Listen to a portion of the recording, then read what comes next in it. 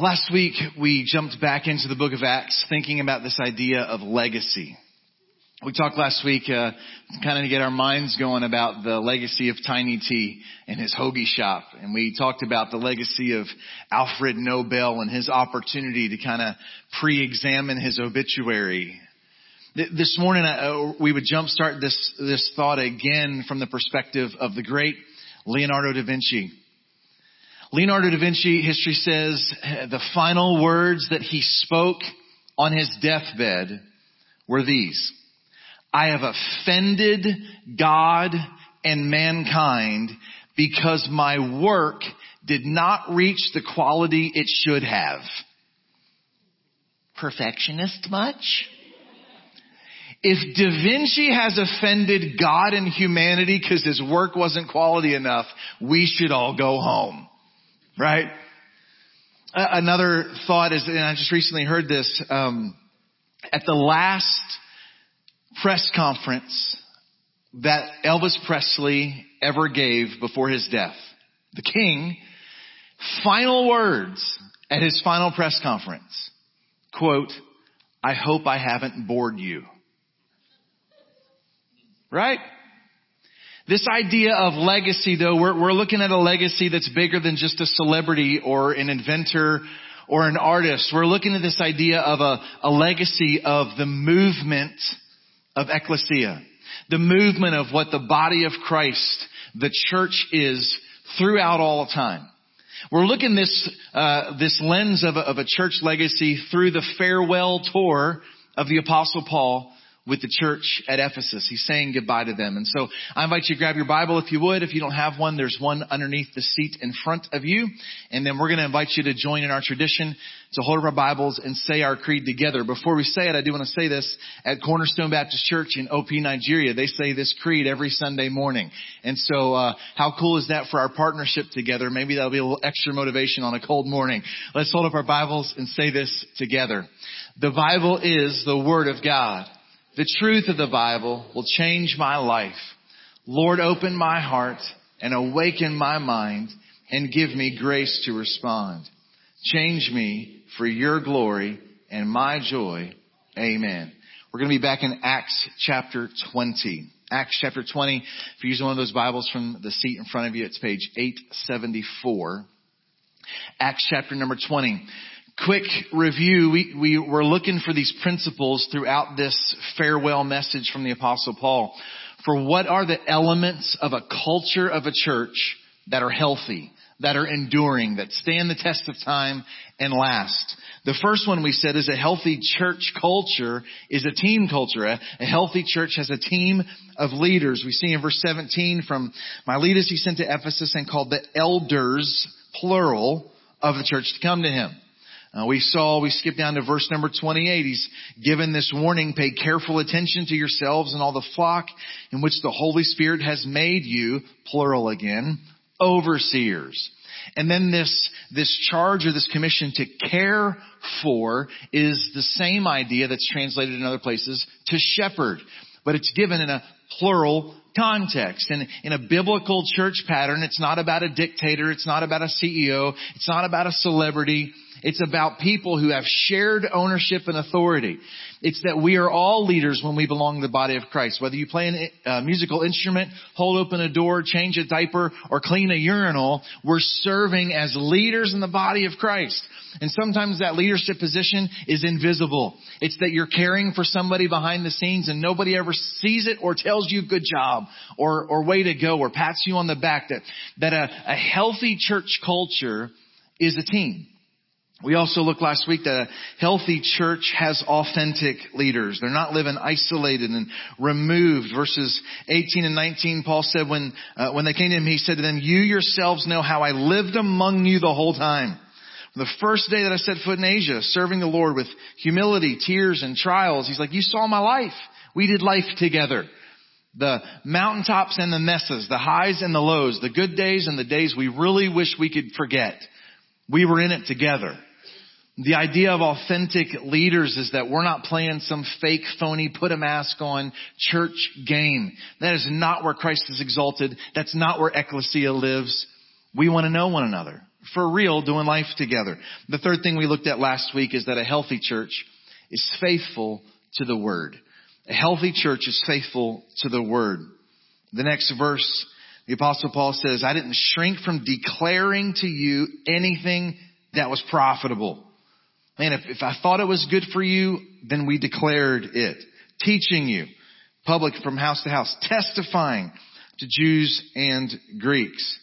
And I skip down to verse number 24. He says, I don't account my life of any value or precious to myself, only that I'll finish my course, the ministry I've received from Lord Jesus. And what is that? To testify to the gospel of the grace of God. And behold, I know that none of you among whom I've been gone about proclaiming the kingdom will see me again. And I testify to you this day, I'm innocent of the blood of you all, for I did not shrink from declaring to you the whole counsel of God. And then my favorite verse in this passage is found down in verse number 32. He said, I commend you to God and to the word of his grace. A healthy church is faithful to the word. Now, let's circle back to verse number 21 and keep working through the text here. We're looking for these principles of what makes for a healthy church. Verse number 21 again says, testifying, this is what he said I did. I testified to Jews and Greeks, and I want you to see what he testified of. Repentance toward, that's a directional word. Repentance toward God and faith in our Lord Jesus Christ. Not faith in the church, not faith in the leaders, not faith in me. Faith in Christ and in Christ alone. A healthy church is Jesus-centered. And maybe you'd say, well, of course it is. That doesn't need to be said. And I'd say, man, I think that needs to be said about every other day. The healthy church is actually not about the individuals, and the healthy church is not about the members either. We've created this consumeristic version of church in our day and in our culture where I decide whether or not I'm going to connect with a church about whether or not it has the things I like and the programs I like. And the reality is, this thing doesn't exist for us. This thing exists for him. We get to be part of it. And in the centering on Jesus, we find what we actually need. And sometimes it's not what we want. Sometimes it doesn't check all the boxes. And we find out, oh wait, orienting my life away from self and around Jesus is good for me. A healthy church is Jesus-centered. Everything that we intake on a weekly basis is self-centered. And even almost to a healthy degree. I think today, if you are an adult, you should pick what you eat. That's why we became adults. If you were a child, wait till you become an adult. You eat whatever your parents put in front of you.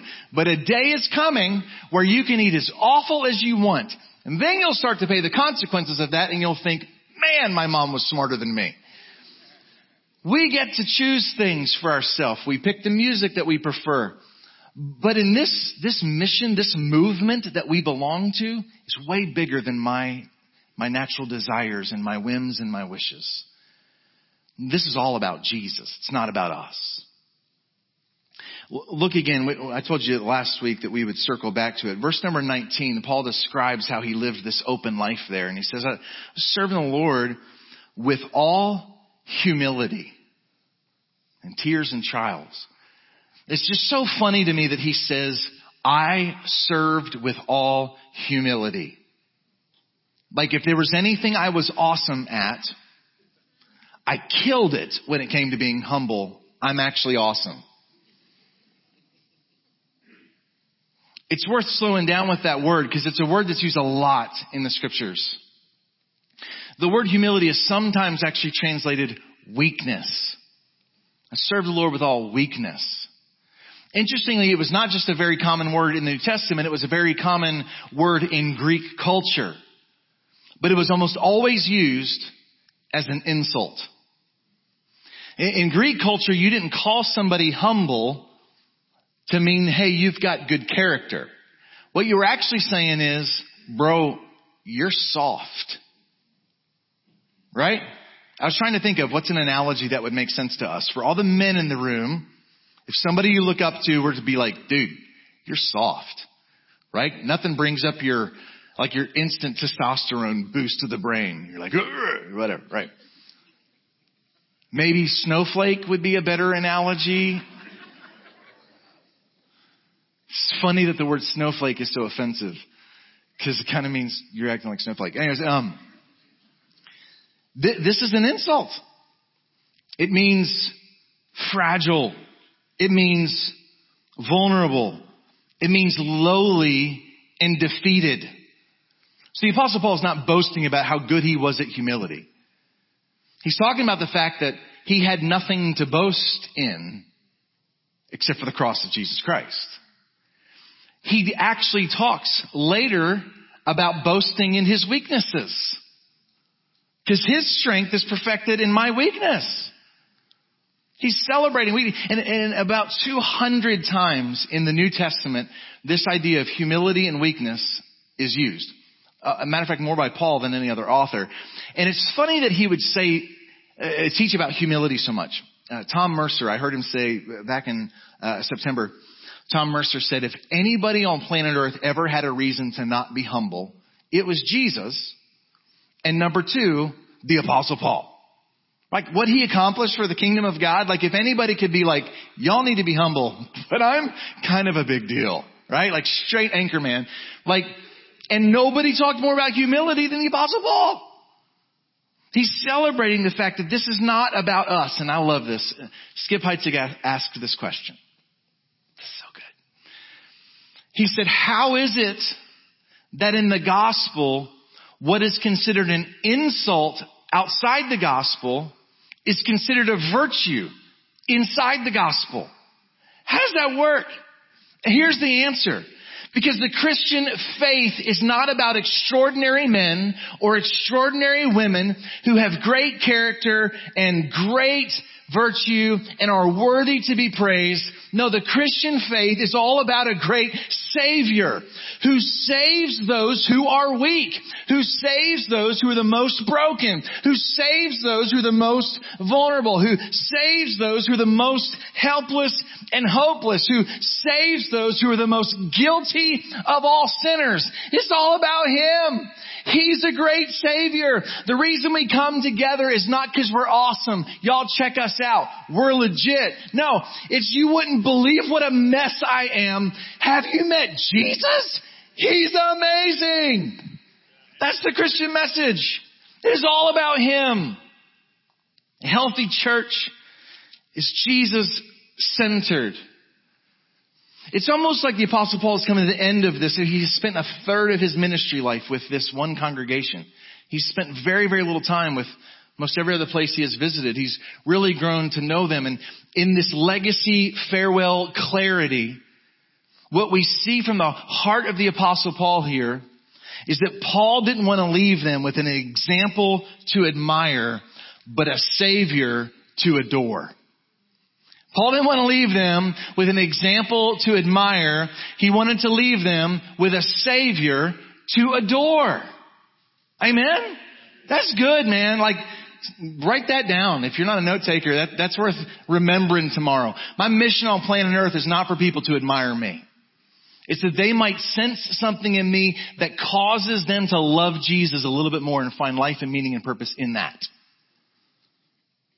And I want to say this real quick before we move on.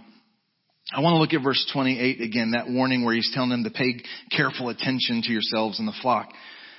I want you to look at the end of that. He says to care for or to shepherd the church of God. Make no mistake, this thing belongs to Him everywhere that she exists. This thing called the church globally and throughout all of time does not belong to a denomination, does not belong to a certain leader or a certain person, does not belong to the lead pastor. 2 weeks ago, Neil and I were in the Dominican and he met a friend of mine, a ministry leader there who's Dominican, and he was asking Neil what our connection was. And I said, I've never met him before. Please get him away from me. And they're introducing themselves, and Neil said, I lead a school, and he goes, oh, is the school connected to? Is that how you and Doug know each other? Do you work together? And Neil said, yeah, at Doug's church. And instantly, my skin crawled, right? Because of all people, he didn't mean that, right? The way that it came out. But let's make no mistake today. This is not my church, right? Because the rest of that verse says it's his church because he obtained it with his own blood. It doesn't belong to any person, any faction. And some of you that grew up in church, you've seen ugly division where people are fighting about the color of the pew padding and the carpet and these ugly church divisions where people are claiming their own demands. And here's the deal. This thing doesn't belong to any of us. Like, we all need a holy dose of get over yourself. And that's what coming together is supposed to do. Coming together is supposed to be a reminder that we belong to something bigger than us. It's all about him. A healthy church is Jesus-centered. Back to verse 32. I told you it's like my favorite verse in this passage. I commend you. I love that language. Now I commend you to God. It's the word of his grace. And I want you to see what he believes happens when you walk with God and abide in his word. This is what he believes happens. This is the work of grace. You ready? To build you up and give you the inheritance among all those who are sanctified. The work of God and the work of the word in grace is that he is building us up. Those of you who know me well know I'm not very handy. I'm not good at any of that. Whenever Marisa needs something fixed, I just look on Amazon to see if I can prime deliver a replacement. It's just not what I'm good at, right? And my father-in-law is coming in town tomorrow who can fix everything that's ever existed. I'm awful at it. So when I saw this word in the text, I did what any good theological nerd would do. I went and looked up what's this word in the Greek. Surely it means something other than build. And what I discovered is thinking means build. It's a construction word. I got nothing. It's a construction word. It's the idea that the work of God and the word of God is on a lifelong construction project in our souls. That's what sanctification is. Sanctification is the idea of God setting us apart from what we used to be and from what is countercultural, and according to the language of the word, that he's on a lifelong mission to ever conform us to the image of his beloved son. And the less we look like Jesus, the bigger that work project is. Right? We're pulling like 7 building permits for this job over here, man. It's bad. It's a mess. And he's in this lifelong process. And what's amazing about this word in the text, build, is it's the same word that's used by Jesus. Jesus asks his closest followers, his closest friends, what's the chatter about me? What's trending about me? What's the word on the streets? Who do people say I am? Well, some think you're Elijah. Some think you're one of the prophets. He said, yeah, but you've been with me now. Who do you think I am? And Peter says, you're the Christ, the Messiah, the Son of the living God. Jesus said, you're right. And on that declaration of my godness and my authority, I will build my church, and the gates of hell will not prevail against it. The way God builds his church is not through buildings and programs and attendance. He builds his church by building people who bear his Holy Spirit. He's building us up. That is the work. And so a healthy church challenges us. A healthy church confronts us. A healthy church rattles our apathy. A healthy church meets us where we are, but loves us too much to leave us there. Says, hey, what are the next steps? What's the pro copto work of grace in your life today that God's clearing the next little round of debris in the path that leads to life? Let's go. He's at work. He's building us up. Our purpose statement here says this: Temple exists to guide people to life change in Jesus Christ. The reality is that sentence could be shorter. We could just say we exist to guide people to Jesus. Because here's the deal. If you're really walking with Jesus, he is going to change your life. And we either cooperate with that and enjoy that and roll with that and submit to that, or we're resisting it through our own checked out apathy or harboring unconfessed sin in our life. I'm telling you, God's building a church today. And it is our calling when we come together to go, don't forget we're not done. Don't forget work is still setting us free. The work of grace is still setting us free. Don't forget the Word of God is still changing the way we view ourselves and those around us. Don't forget God's not done. Whether you've been a Christian longer than I've been alive, or whether you're brand new to this thing, or whether you're not sure yet if you've given your life to Jesus, I'm just telling you the work of grace will never give up on you. And on the authority of Scripture, it'll also never be done until you breathe your last breath. And so as long as you're still breathing, He's still building. A healthy church challenges us, meets us where we are, but confronts our apathy and calls us forward. Let's keep reading in the text. Verse 33. I coveted no one's silver or gold or apparel. And that verse has always been true for my heart until Chad walked in wearing that sweatshirt today, and I'm coveting that sweatshirt. That is awesome. Those are the old school cartoons, y'all. Not them newfangled ones that are politically correct. Like, that's good stuff right there.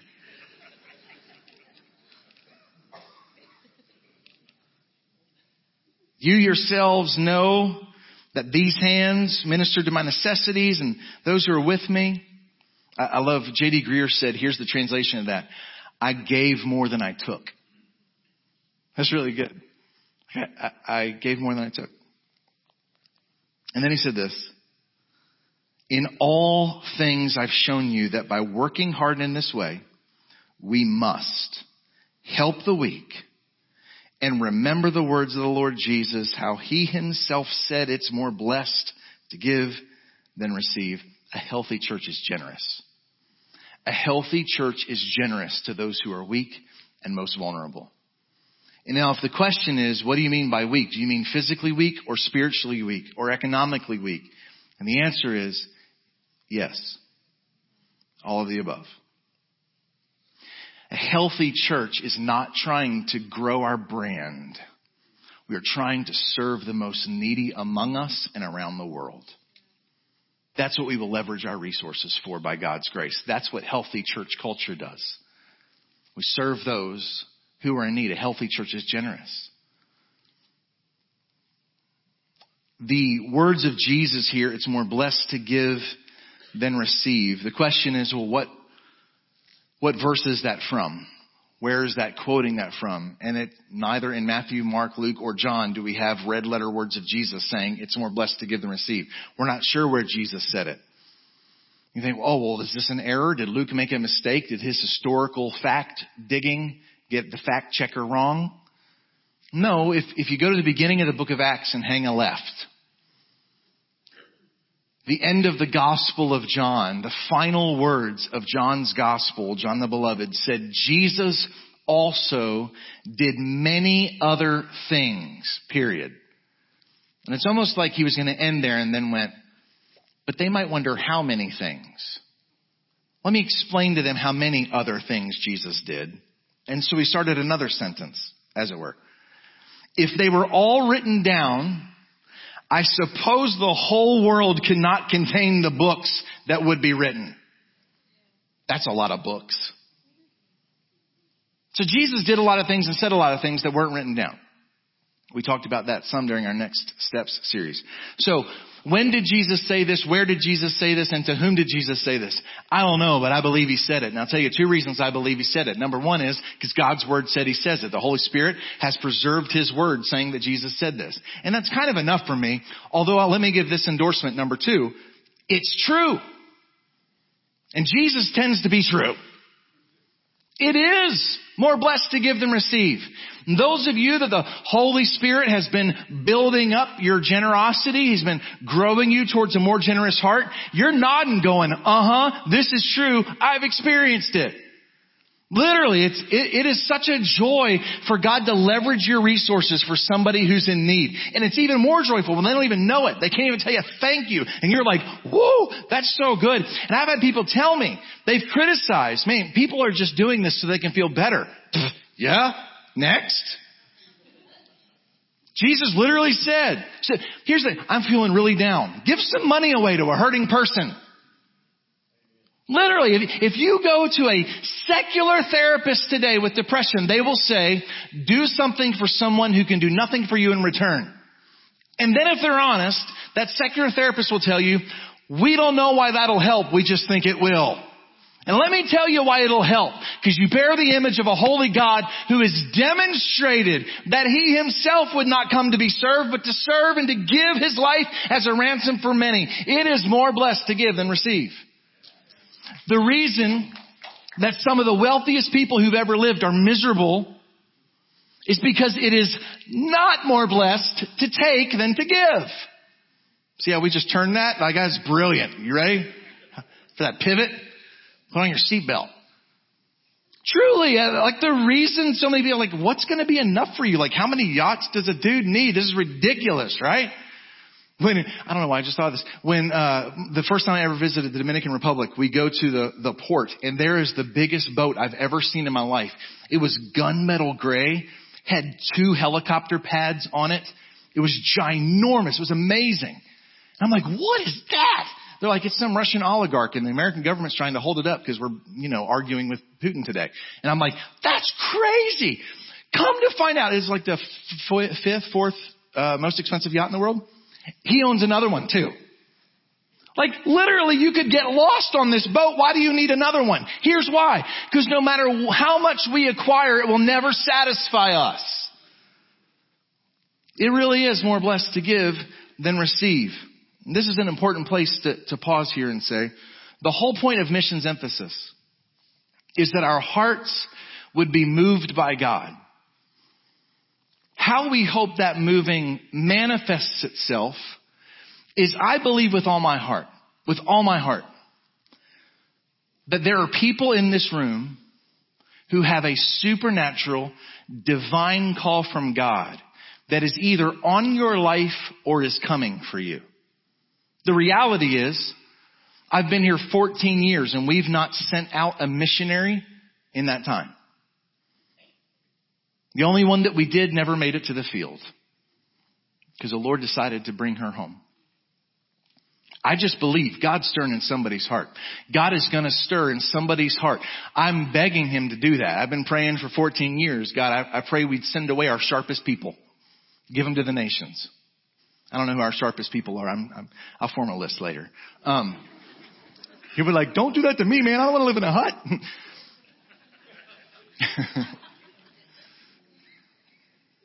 So we're praying God will speak to your heart about going. And then we pray God will speak to your heart about sending. That we'll continue to be a church that is generous for the sake of the nations. The incredible thing about this global missions emphasis focus is there's no administrative fee that we take off the top. Every dollar that you give designated towards global missions goes to the nations and to the support of our ministry partners. If you're new, at the end of every February, we ask for commitments for the next 12 months. In faith to the promises of God, this is what I believe the Lord has led us to give for the next year, either monthly or weekly. And that is the global missions gift, not your designated gifts, not if you're given to a specific individual or to a specific missions cause or even missions trips or the fundraisers like we have next week, but to our general missions fund. And that's how we budget for that fiscal year, which runs first Sunday in March through last Sunday in April. And so in the next couple of weeks, you're going to be asked to start praying, God, what do you want to do in my heart? What's the generosity you want to manifest through me? It's not part of our tithes. It's above our tithes. This is an offering. I've mentioned this a couple times in the last few weeks, but we're pretty behind as we're coming to the end of this fiscal year for the commitments that were given last February to where we find ourselves on the last Sunday of January, 11 months later. This morning, as we gather in this place, we, as of last Sunday morning, were $24,421.53 short on our annual commitments of giving. And so we're praying not just that God will birth some generosity for the next year. We're hoping God's going to move some hearts that will say, I also want to close the gap from this year of some shortfall. And the Lord's been gracious and our bills are paid in our general budget. And many of you have given above and beyond, and we're grateful for that. We just really need to close this fiscal year strong for the sake of the nations. We're making a push, not for ourselves, not for our buildings, our programs, or our salaries, but because we're partnered with people that we believe are making a difference around the world for the sake of the gospel. A healthy church is generous. All right, I want us to circle back to one more verse, and this will be the 7th principle, and it will be where we conclude chapter 20 here. But I want us to go back to kind of the middle of this farewell that Paul is giving to these elders. In verse 22, he says, now I'm going to Jerusalem.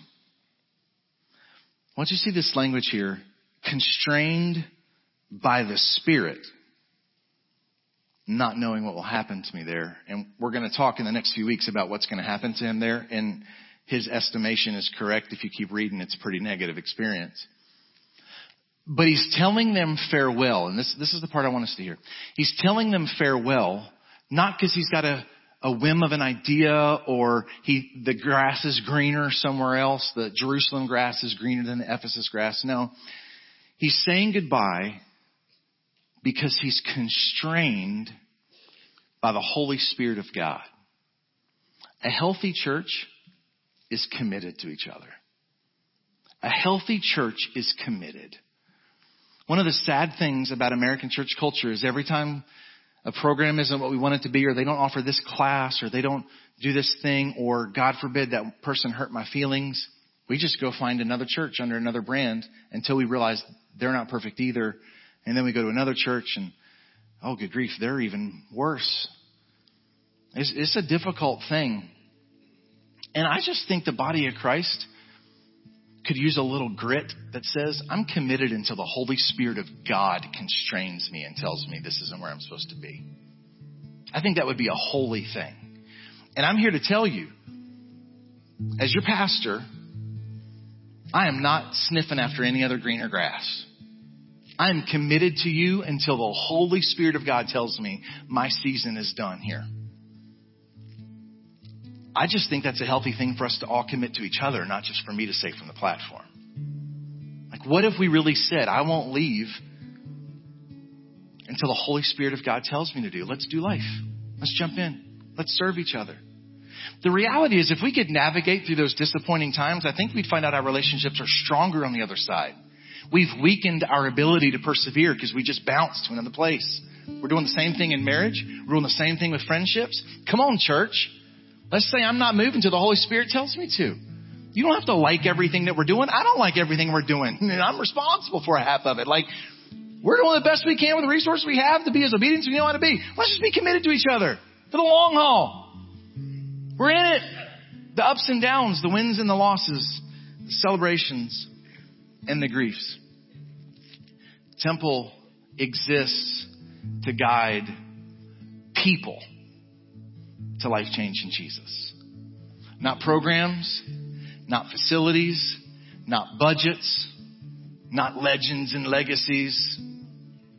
We're in the people business. And just like Walt and Karen talked about in their ministry, it's all about the story. That's true among us too. That's universally true all around the world. It's not about building a machine. It's stories of life change. In my unpaid side job of counseling pastors since my brother's suicide, I talk to pastors a lot who are in a really dark place because they're leading a ministry through changes that they need to change to reach their community. They're changing their style of music, or they're changing how stuffy everybody dresses because they're trying to reach the community they're in. They're changing sometimes locations. We've been through that as a church. And sometimes they're going through name changes, and sometimes they're just trying to do a remodel, and people are like, my grandfather bought this pew, by God. It's crazy, the amount of conflict. These guys are so beat down. They're literally like, I don't even think I can do this anymore. They're so beat up because the people of God are so busy holding on to their memories instead of holding on to their mission. The mission is life change. People experiencing Jesus and being different because of it. I got to be honest with you, there's nothing I won't change to reach the next person in this community for Jesus. You can throw me out if you want to. I'm telling you, the Holy Spirit, if He leads us to change something, what are we holding on to, man? Let's just hold on to the mission. Let's go. I hope God doesn't want us to relocate. It'd be a giant pain in the rear end to relocate this church, school, and daycare. So if he does that, I hope that will be after he constrains me by the Spirit to go and do something else. I'm just kidding. No, I'm not. That was actually totally. I meant out of the abundance of the heart, the mouth speaks. The legacy of this ministry is not our name or our location or our facilities or our school or our daycare or our programs. It is stories of men and women and children who've encountered the presence of Jesus, and their life is different because of it. That's the legacy. This church in Ephesus today is an archaeological dig. I'm told it's pretty magnificent. I've never been. But it's dead. And we have a lot of information about the church at Ephesus, more than most churches in the New Testament, because not just the book of Ephesians was written to them. 1 Timothy and 2 Timothy was in the context of the church at Ephesus. And then we have this little paragraph a little farther down the road in the book of Revelation. This little message, Skip Heights had called it a postcard. This little message from Jesus to this church in Ephesus, only 40 years, a little less than 40 years after this farewell. Only 4 decades, what we could call a half a generation. And the message to Ephesus is, you used to do a lot of things right, but you have left your first love. It is possible in the middle of a generation for us to lose sight of what matters. May we guard that the first love is Jesus himself and nothing else comes second. A healthy church is committed to stories of life change. And so here's the encouragement this morning. Number 1, if you've never given your life to Jesus, never been a better day than today for you to give your life to Jesus. Number 2, if you've never given your life to his church, there's never been a better day than today to say, I'm going to lock in. Maybe this morning you need to take a step of faith and actually join Temple. Or maybe for you it's a determination, I'm going to actually step outside my comfort zone and invite somebody to go to lunch today. I'm not going to join the program, I want to join some people. And for all of us today, I'd ask, could we examine what the Lord desires of us to join his mission around the world for the glory of God?